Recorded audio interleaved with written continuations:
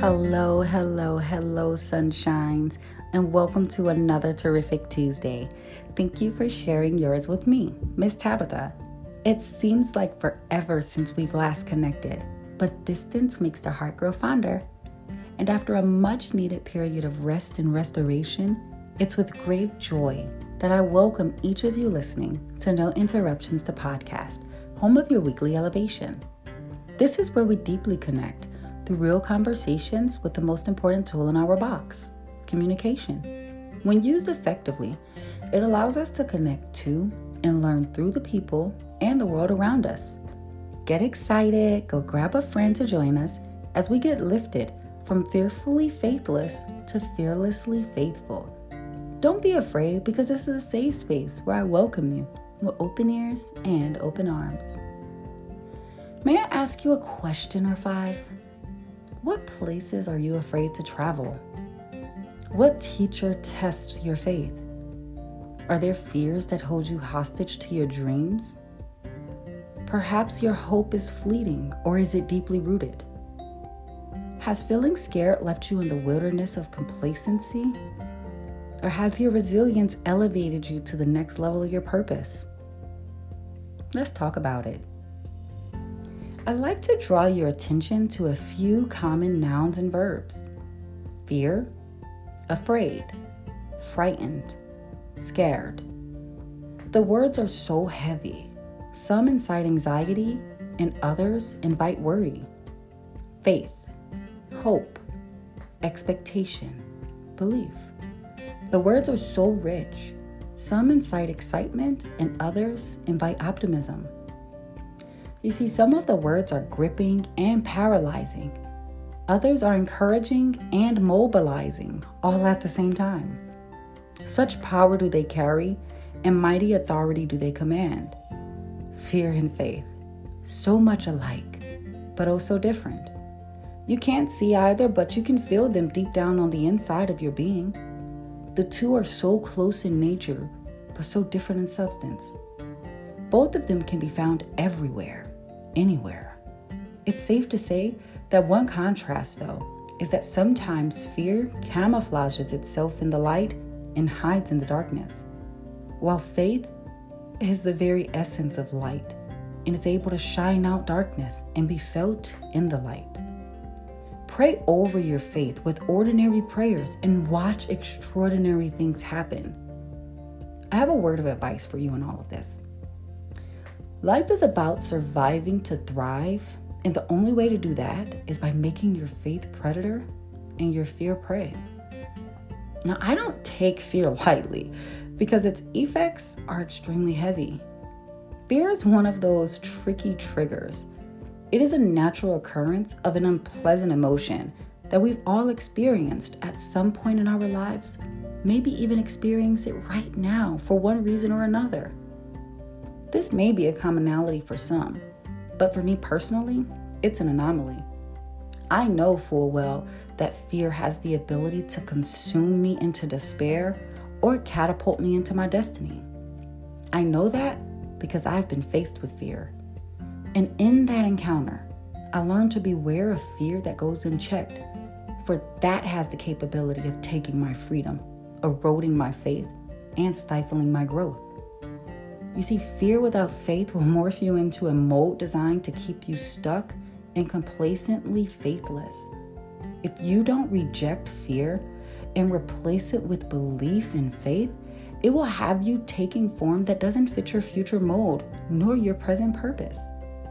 Like many molds that we conform to and transform from, fear is a mold that we must decide where and how it takes form. So I want to encourage you on today to make that decision. I invite you to decide today how you position faith, how you position fear, and how it relates to your response to it.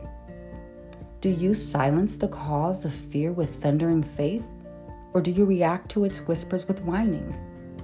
You see, if you allow it to, faith will have you being the same person today that you were 5 years ago.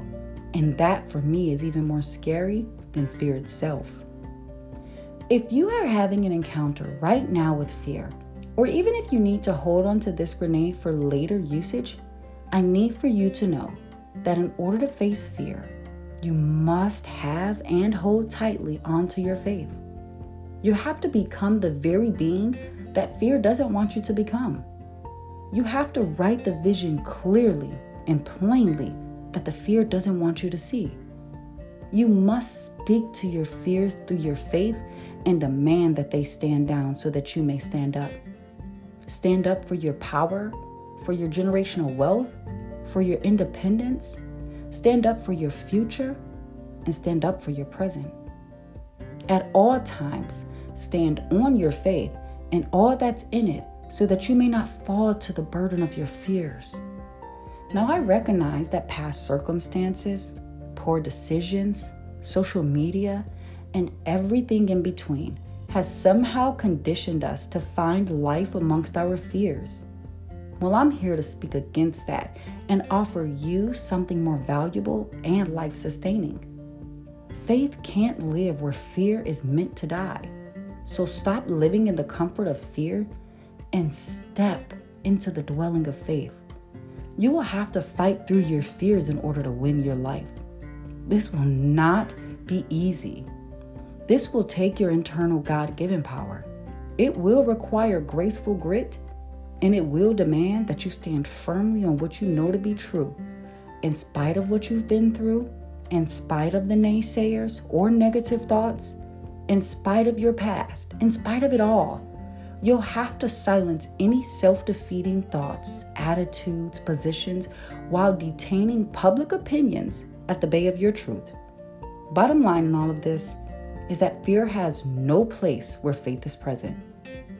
The amount of fear that you carry will always be measured by the amount of faith that you command. You see, friends, I'll fill you with these last few nuggets. Harbored faith will cause you to stay in the storm. Now, you may not be able to control the storm, but you can most certainly change how you're covered through it. Let hope help you to eliminate the frustrations of fear. Bear in mind that fighting fear isn't for the faint at heart. Eliminating fear is a process, and it's paramount that you fortify your dreams with belief, solidify your business's vision with care, handle your family with love, and curate your life with much concern. You must rest on the foundational truth that you are undoubtedly greater with the armor of faith than you are armed with fear. Winning the fight is not about today. Your future self and successes relies on your commitment to breaking free from the bondage of fear.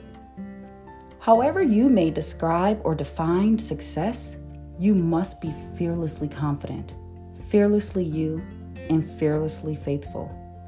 Let your success be the measure of your purpose being fulfilled. Whatever you do today, please don't allow fear to trick you into accepting conditions that you have the power to change.